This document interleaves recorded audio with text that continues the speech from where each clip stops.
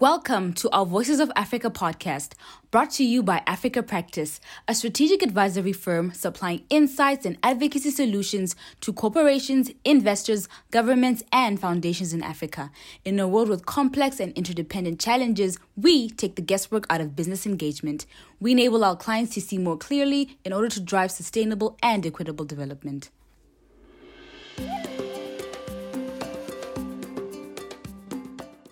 Hello and welcome to Voices of Africa. Today I'm delighted to be joined by Ken Njoroge. Ken is one of Africa's leading tech entrepreneurs. He's a man with a track record of founding companies and growing them to be industry leaders on the continent. For most of our audience, they may associate him most strongly with Cellulant, the mobile payments company that has grown to be one of the continent's leading payment providers.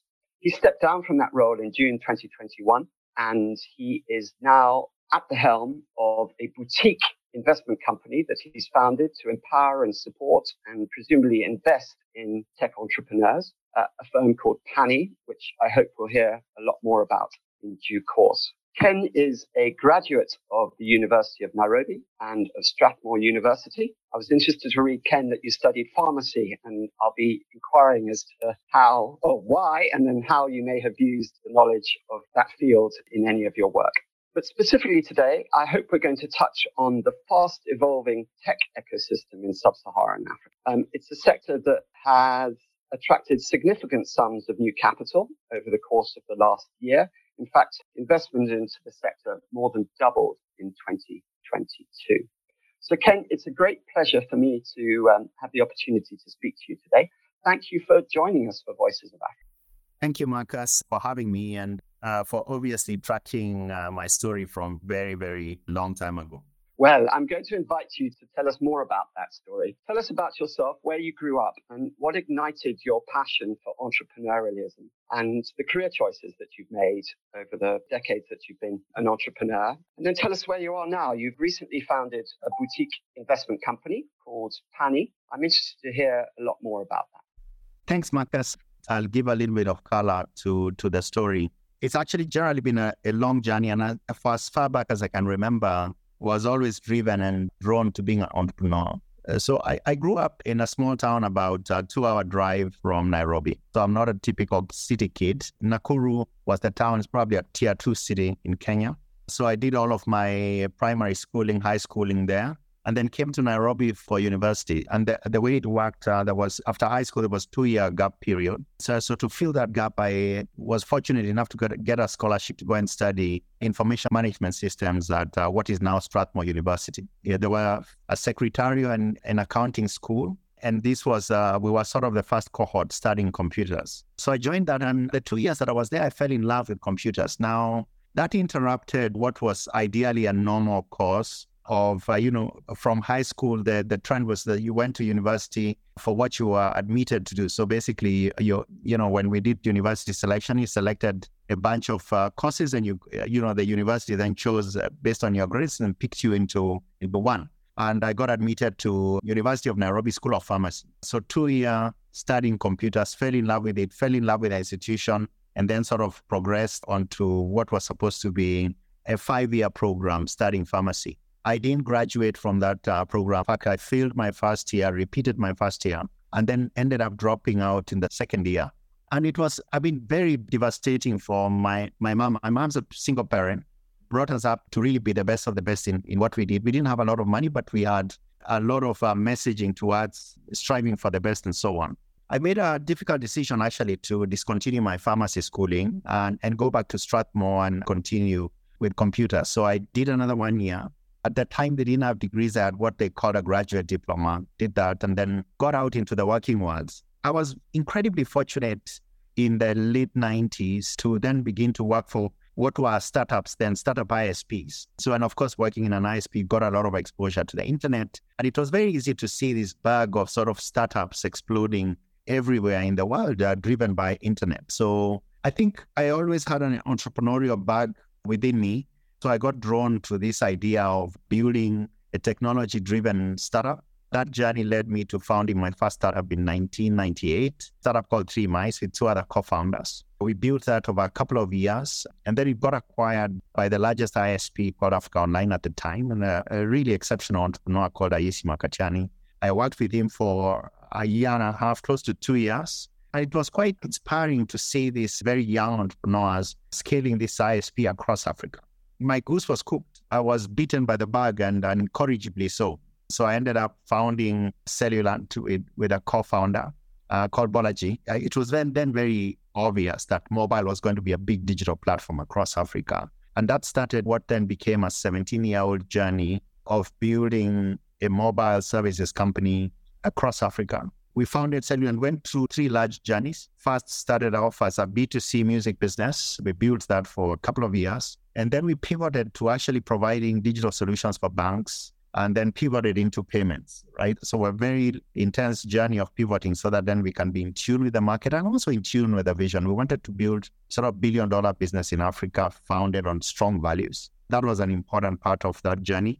And that journey, of course, was a very tough journey, but we made a lot of progress, built a good business across 18 markets, raised about $115 million of capital from different investors. And today, the business continues to grow, run by a fairly good team of a lot of Cellulant insiders who've been there 10 years, 11 years, 15 years, and a mix of a lot of people that joined the last couple of years. It's a good mix. I sit on the board. It's less intense than the CEO job. And then I retired early 2021. And what I've been doing since then is actually leveraging on that experience of sort of building startups across Africa to try and make the journey better and smoother for the next generation of entrepreneurs who have the same aspirations in terms of the skill of the business, the Pan-African nature of the business, and really transformation of businesses for critical industries across Africa. That's what PANI is about. That journey sort of keeps me very hands-on involved in shaping strategy and helping execution for the next generation of founders without carrying the stress of sort of running an operation, right? It's a lot of hard work, exciting work, somewhat without the stress. So that's generally my journey for about 22 years, which really feels like 3 years. Thank you for sharing that. It's great to hear. Interested, as I mentioned, to hear more about your work at PANI. But before we turn to PANI, you stepped down from Cellulant in 2021. Having co-founded this business and lived and breathed this business for as long as you did, I think since 2003, so almost 20 years, 18 years. I wonder how difficult it was for you to reach that decision to step down, and what really motivated that decision? What were the signals for you in that case that it was the right time? Perhaps you could share some insights into that decision-making process. I think it's incredibly difficult. In fact, I have this theory that, when you commit to that kind of mission, you hardly ever sort of walk away willingly, right? Almost always some kind of push that gets you off the lion, right? You don't jump off the lion, probably fall off. Question is, you fall off badly or gracefully. A couple of things actually sort of conspired to sort of nudge me out of the seat. One is internal, right? As early as 2016, I had always this feeling that I was generally not particularly enjoying the job, right? And then you feel trapped because it's a company you founded. It's at a critical stage. You don't have the luxury of sort of polishing up your CV and putting yourself in the market. That luxury isn't there. So you're trapped in this vision that's got good momentum and you can't quite walk away from it. That creates a certain element of pressure.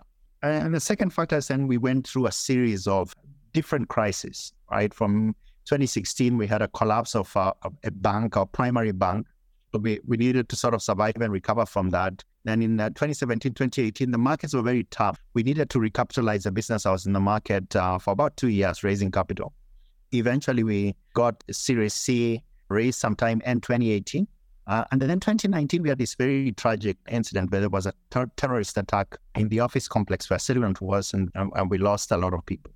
And then 2020 was Corona. And then late 2020, we had an internal crisis that led to the departure of my co-founder. So basically what had happened then over a couple of years had sustained pressure and sustained stress, which essentially sort of burnt me out. And also, frankly, internal crisis shakes a lot of confidence with the board and with the management team. And I think everybody kind of suspected that I was already exhausted and fatally exhausted, right? I think that was probably plainly obvious to my board. I think was plainly obvious to the management team. I think the person that had the courage to call it out was actually my wife, right? So I took a break. And at some point, my wife looked at me and she said, you know what? This is the end. It took me a couple of days to get my head around that. But actually, I did then came to the conclusion that, yeah, actually, she's probably right. The business probably needs a different leader, different energy. And I wrote my note to the board while I was on holiday. And when I got back from holiday, we made a plan. I transitioned out. What I probably didn't account for was the emotional turmoil of leaving. A friend of mine who's a life coach basically told me, look, Ken, you're going to experience grief as if you lost a child because cellular is not a job. It's actually a child. It sounded a little dramatic at the time, but actually it was a very difficult experience. You're sort of going through the transition. I think it's probably taken me about 1.5 years, 2 years to really heal from that transition. And then what made it very difficult as well is that then that I stayed involved, right, as a board member and so on. So I always had this live reminder of what life could have been, with me sort of being in the executive management and so on. So I've only just barely started enjoying the board meetings now, but for 1.5 years, they were very difficult. Well, that's very instructive. Thank you for sharing those personal insights. I don't know if you know, Ken, but it's 20 years this year since I founded Africa Practice. And a lot of what you say in terms of, well, specifically the counsel of one's spouse has been very important to me over the years. I've got a group of colleagues, many of whom have worked with me for over 15 years. And it's such a pleasure and an honor to have those really strong relationships with a cohort of colleagues that we've been able to develop and nurture over such a long period, and to the extent that we can almost finish each other's sentences today, which is fantastic in business, particularly when you're working across diversified geographic base. So yes, I was listening intently as you told us a little bit about the decision points that you arrived at and your decision to step down. Thank you. You mentioned there the fundraising. I mean, you were remarkably successful at Cellular in raising funds from institutions and from international investors. I think I'm right in saying that you raised something of the magnitude of $47 million towards the latter part of the growth journey that you led Cellular on while you were at the helm there. Can you tell us about fundraising? A lot is spoken about, the success or otherwise of African businesses in raising international capital to fund their expansion plans. As someone who's been as successful as you were, can you tell us a bit about your experience of fundraising and both the agonies and the exits that you experienced over the almost 20 years that you were raising capital for Cellular to grow? Yeah, we raised a lot of huge chunk of capital. So the $47.5 million, that was Series C, but we're done a couple of rounds before that. We're done on A and B and a couple of extensions before that. I think in total, that number is probably closer to 80 million whilst I was at the helm. So the good part, it was always a combination of luck and work. The funding scenario has changed quite a bit, right? Actually, to just understand that context, in 2018, when we raised Series C, the $47.5 billion that was reported, I think the total investment in fintech in Africa that year was about $600 million, right? I think you were looking at the number, I think now annually, certainly somewhere in the region of 6 to 7 billion, I think, even in this depressed market. So in a very short time, the market has changed quite a bit. What drove the progress, at least in the very difficult times? I think a bit of luck, but the work part of it is that one just needed to do a lot of calls to be able to close a round. I think for Series C, I started off with a short list of about 60 people. And even then in a hard market, ended up getting just one term sheet for a lead, right, for the fund. And essentially between when we started and when we got a check-in was just 2 years, sort of flat. It's possible that the market's changed, but what I'm very certain is that the effort hasn't, right?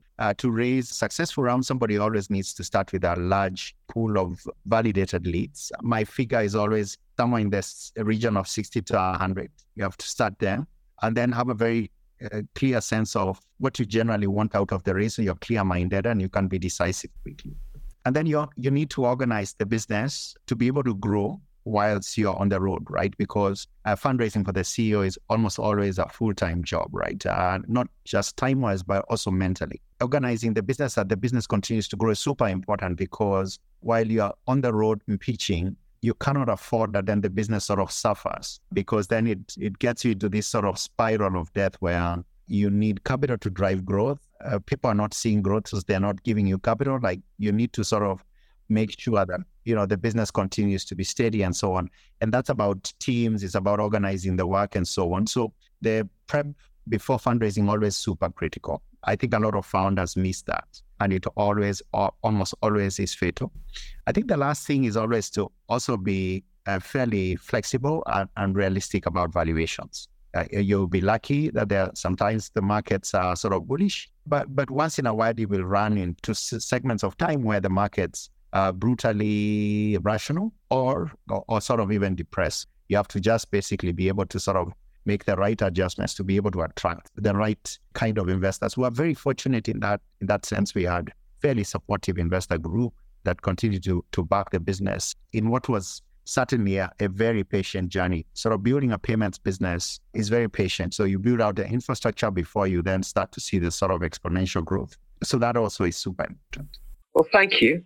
Really interesting to hear from the perspective of a very successful CEO and to understand just how much time you devoted to that exercise and the long lead time.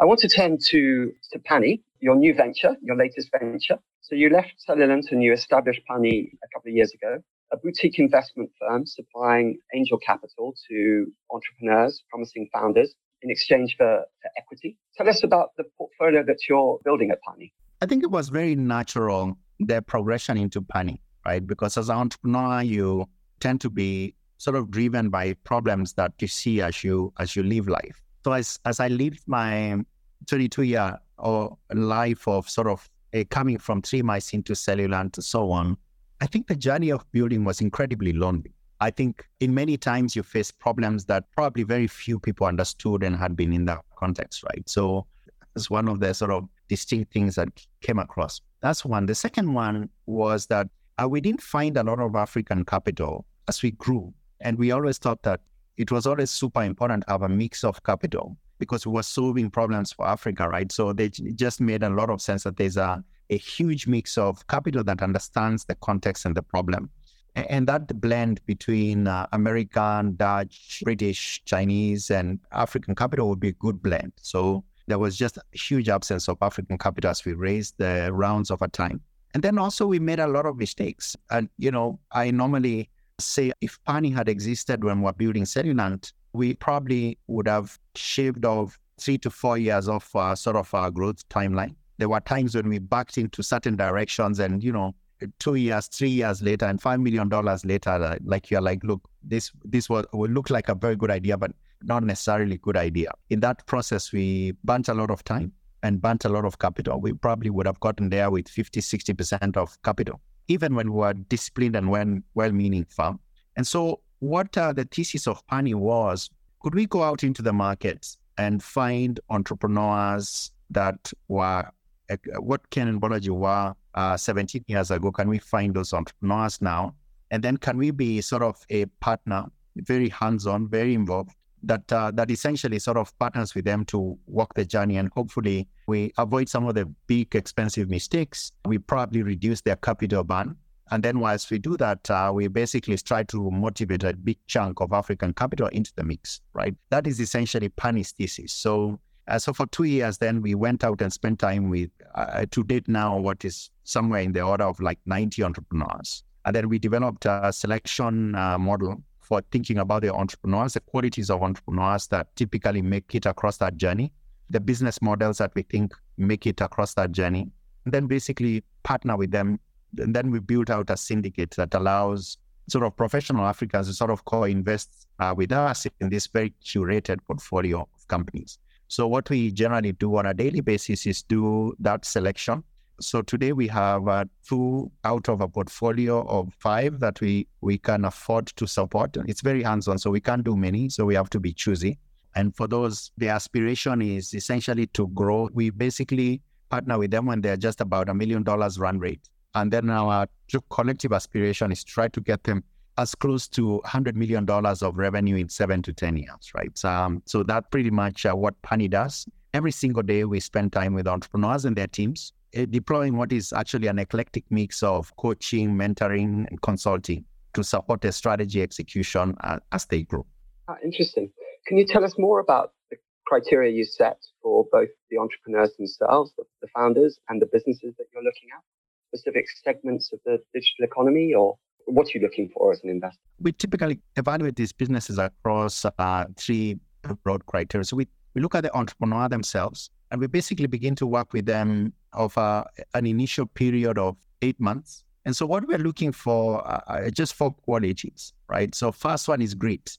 Do they have a strong reason for doing? Do they have the toughness to be able to withstand Africa and withstand time, right? Africa is incredibly volatile. Most of the ecosystems are young and so on. So you really need to do a lot of heavy lifting to get a business to maturity over a long period of time. So we look for that quality, super important.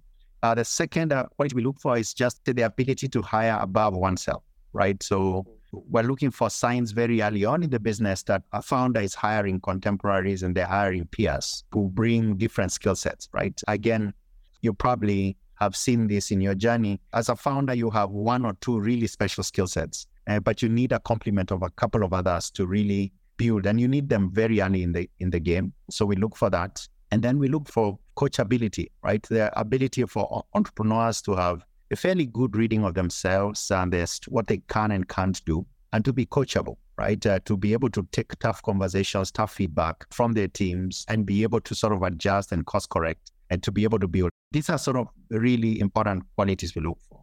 Across the businesses, we invest at a stage when they've proven their product market fit.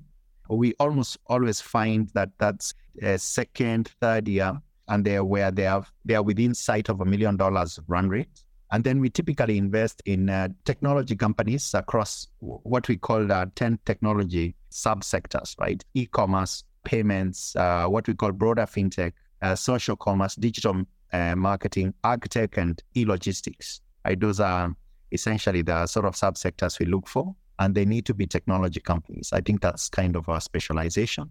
And then timing, we always try to find whether they're at an inflection point. Are they trying to expand into new markets or whatever it is and things like that? Because a lot of mistakes are made during those inflection points. You either delay making decisions, probably delay making choices, you delay creating clarity, and then you lose a lot of speed and momentum during those moments. So we look for that inflection point, because then we can be able to partner up quickly, demonstrate a lot of value to the entrepreneur partners. And then once we can do that, then we form very good high trust partnerships for the long term. Thank you, Ken, for sharing those insights. You talked about the subsectors within tech there: e-commerce, payments, broader fintech, social commerce, e-logistics, and ag tech. In preparing for this interview, I had a little reading, because we've not met. And whilst I knew of your history with 3 Mice and your stellar accomplishments with Cellulant, I realized I didn't know a great deal about you. And I chanced upon an interview that a former colleague of mine, Tom Wilson, who's now with the Financial Times, gave to him rather in 2019. There was a quote there that stood out for me, in which you said, to really win the financial inclusion battle in Africa, you build it in agriculture and then replicate. You've spent the best part of 2 decades trying to address financial exclusion. I wonder if you can tell me more about the particular emphasis that you made in that interview with Tom on agri-tech, and specifically the lessons that you draw from that segment of the market that you can extrapolate across other sectors and other industries. I think I recall the context of that discussion and the work that we were doing in agriculture at the time. I think the basic premise, what I believe about financial inclusion and in Africa, that we always had a huge opportunity to solve a large underlying structural problem in a couple of the verticals that really powered the economy, right? And then that's essentially how you would drive financial inclusion across very sort of different sectors of financial products and services, right? I think there was always a sense in which financial inclusion was always viewed within the lens of sort of bottom of the pyramid. But actually, when you think about financial inclusion, what I've seen actually, as I've started to even talk about from my own experience in agriculture, from my experience in payments, and from what I've seen in other startups in other sectors, such as logistics, for instance, you find that basically there's huge needs of underserved needs across very different sophisticated financial products. So it's not just lack of savings play for the bottom of the pyramid. It's basically access to credit, access to trade finance, access to working capital, access to equity capital, just across board. And what I always believed was that if you solved the underlying problem, then you created a base upon which financial products would be able to roll. So for agriculture, specifically at the time, there was always this fragmented value chain for where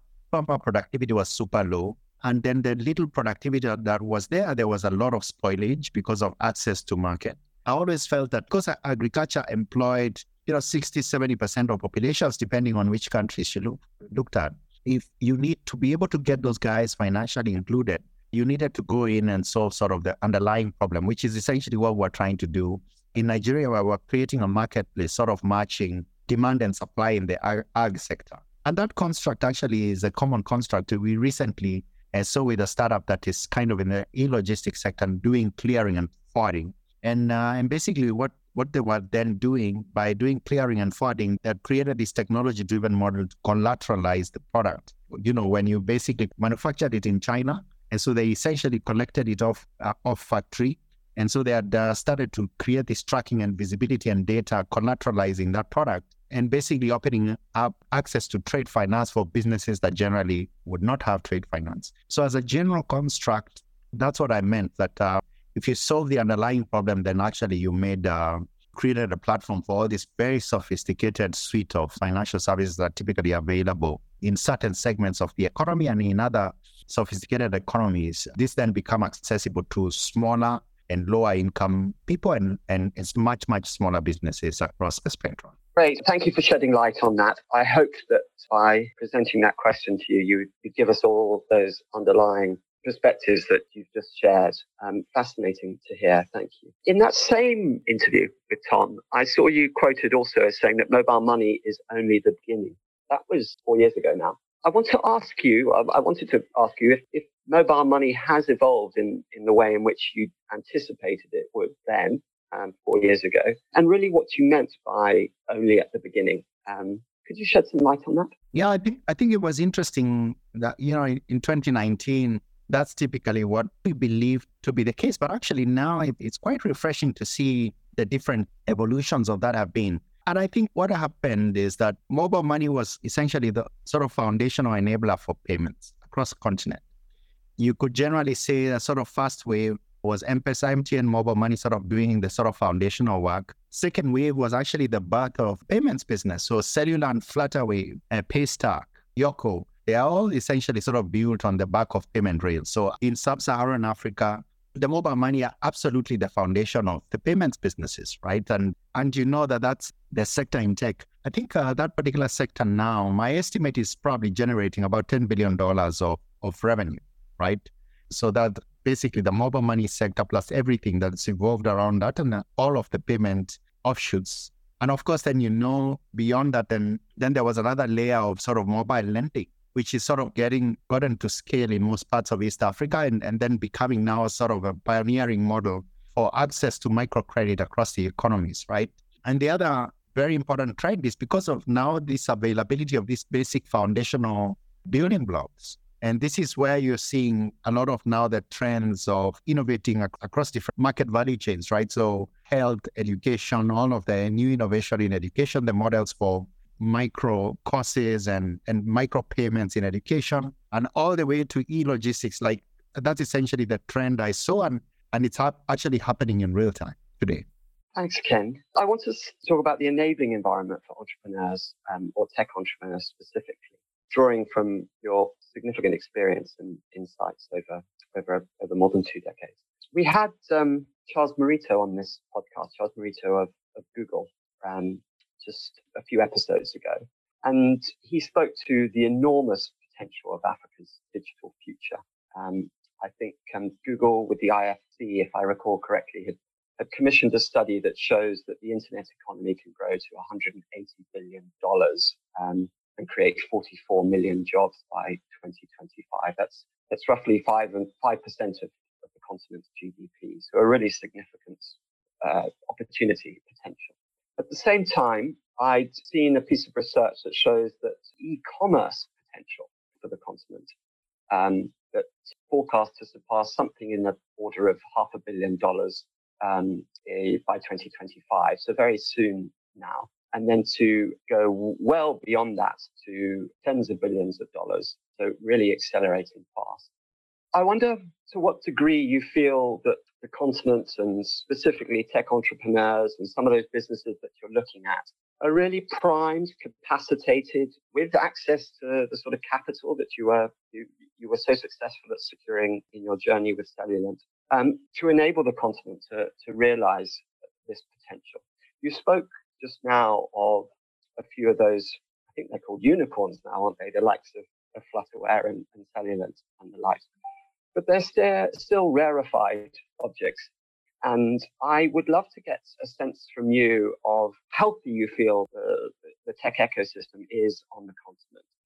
And any examples of where you feel industry and government are working collaboratively together to strengthen and facilitate the growth of tech startups specifically. Yeah, thanks for that question, Marcus. I'm fairly positive about the prospects for the tech ecosystem. And I'm positive because, there's a lot of structural challenges and it's, for all intents and purposes, an incredibly young ecosystem. But if you look at a lot of the indicators, of course, you've done a good job in terms of painting the macro opportunity. And you know what happens with opportunity? When the opportunity becomes framed, it becomes clear, it begins a sort of process of attracting capital. And I think I saw somewhere the cumulative capital that has gone into tech ecosystems about $20 billion. And if you look between 2018 and 2022, you see a sort of hockey stick in terms of acceleration from a very low starting point to what is really good. And what that does, then it catalyzes a lot of the path into the funnel, right? A very wide funnel of startups getting in.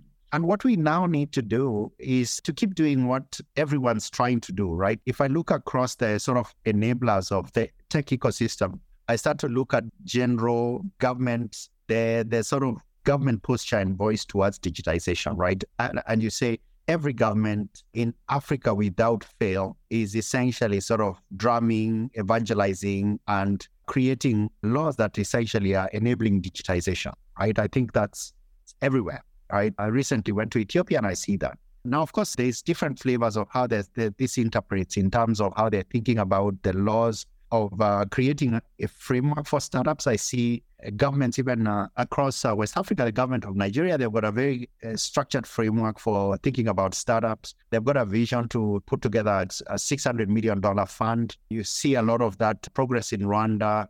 You see a lot of the changes in the law that guide pension funds and so on to begin to invest in venture capital and private equity. Like those enablers are there. So you could say there's a lot of fuel vapor in the air. Now, what do we think is the match that is required to sort of ignite and accelerate the rocket? I think in many ways, it's probably an exit, a large exit.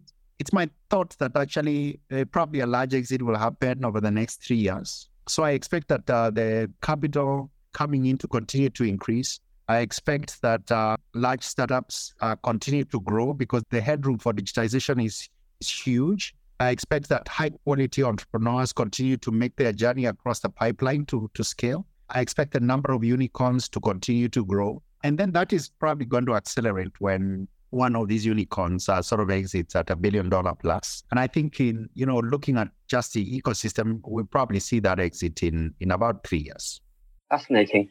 I wonder if I can ask you, to what degree are you involved in helping to shape the policy and regulatory environment, either in Kenya or working with other governments? Because you talked about, I think you used the term fumes in a very positive light around the energy and enthusiasm being shown by African governments and regulators in supporting the tech ecosystem. But just in the last days and weeks, we've had a lot of conversations around regulation of AI, the EU announcing proposals for quite stringent regulation of AI, congressional meetings happening in the US, the AU leading a process to look at digital policy and being slightly opaque in terms of the way it approaches consultation to get perspectives of industry and the tech ecosystem into that policy shaping conversation. Does it worry you that perhaps not more tech entrepreneurs such as yourself with such a history of evolving and businesses in this space and not perhaps more involved in setting the rules the rules of the game? Actually, I find that a lot of the governments across Africa are incredibly consultative in sort of creating the framework. So a lot of the startup acts in Kenya and in Nigeria have evolved through a journey of a lot of consultation. So there's been a lot of startup entrepreneurs that have been involved in a lot of the roundtable discussions shaping policy. And myself and a lot of other entrepreneurs in the ecosystem actively participated in sort of shaping a lot of the dialogue around those things. I think there's always going to be an advantage. You can't regulate that which you don't know, right? So creating the framework is very good because it creates predictability for everybody, but it almost always needs to be done at the right time. So there's enough of a shape and form to know exactly what shape and form this will take, and then to kind of figure out the regulatory framework that typically works for it, right? And I think the greatest success actually for that was M-Pesa. And so today you see a lot of the payment service frameworks in the countries incredibly clear about what you can and can't do. These frameworks have actually just evolved over the last 2 years. So this is sort of 12 years with M-Pesa, 12, 13 years M-Pesa being in the market, right? Like it's now very clear. You can actually create a very clear framework for what that looks like. So I like the fact that entrepreneurs are involved in the conversations. I like that it takes time for governments to kind of get their heads around those frameworks in Africa. And I think that's important because then it creates a little bit of the breathing room that's required for people to get these things out into the market and to adapt the use cases to problems in the market that typically ensure the relevance of these technologies, of payments, of AI, and all of that in the long term. I'm reminded that in the Kenyan case, all those years ago, you had a very progressive policymaker or regulator, should I say, in Itangi Ndemo, who was PS at your Ministry of Information and Communications, I think it was called at the time, and enlightened people like the late Calestus Juma as well, whose advice was sought, I think, in helping frame the appropriate policy environment for the tech ecosystem to really take a hold in Kenya. Ken, traditionally I invite our guests to tell us what they're reading at the moment, or in the age of podcasts, what they may be listening to or would be happy to recommend to our audience. So can I invite you to do the same and tell us what you're reading or listening to? It's interesting. So I read small chunks of books at the same time, and repeat and reread books on my old shelf, depending on the circumstances. So today, I think the books on my bedside table, the first one is it's called The 7 Seasons of a Man's Life. So it's quite reflective about the journey that typically we go through life. And then the second one is A $1 Trillion Coach, a book on very relevant to the work I'm doing, a book about this legendary coach in the Silicon Valley called Bill Campbell. I'm sure you probably come across his book. So that's it. 2 books I'm reading. I don't listen to podcasts much, except once in a while when prompted. But at PANI, we have a podcast. It's available on all platforms. It's called the African Fireplace. So what we do with that podcast is basically just share the sort of under the hood, behind the scene, real stories of what building a business in Africa looks like, and just share from our journey. Oh, great. Well, I look forward to tuning into that. It's been such a pleasure to meet you today and to speak with you. Thank you for sharing your journey and your insights into the tech ecosystem and the work that you're doing specifically at PANI.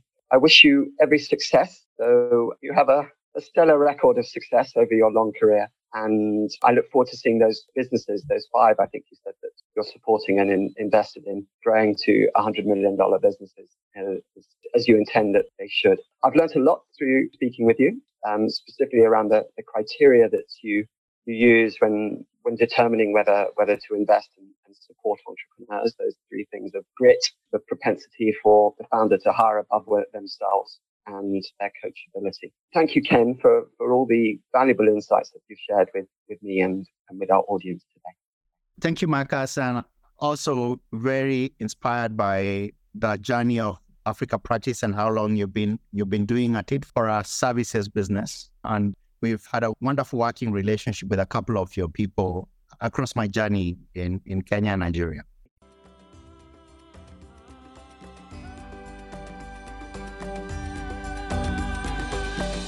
Thank you for tuning into a Voices of Africa podcast this week. Voices of Africa is a forum where Africa's leading experts weigh in on cross-sectional topics affecting the continent. Experts share their views on how we can unlock greater value that will benefit industry, government, and communities.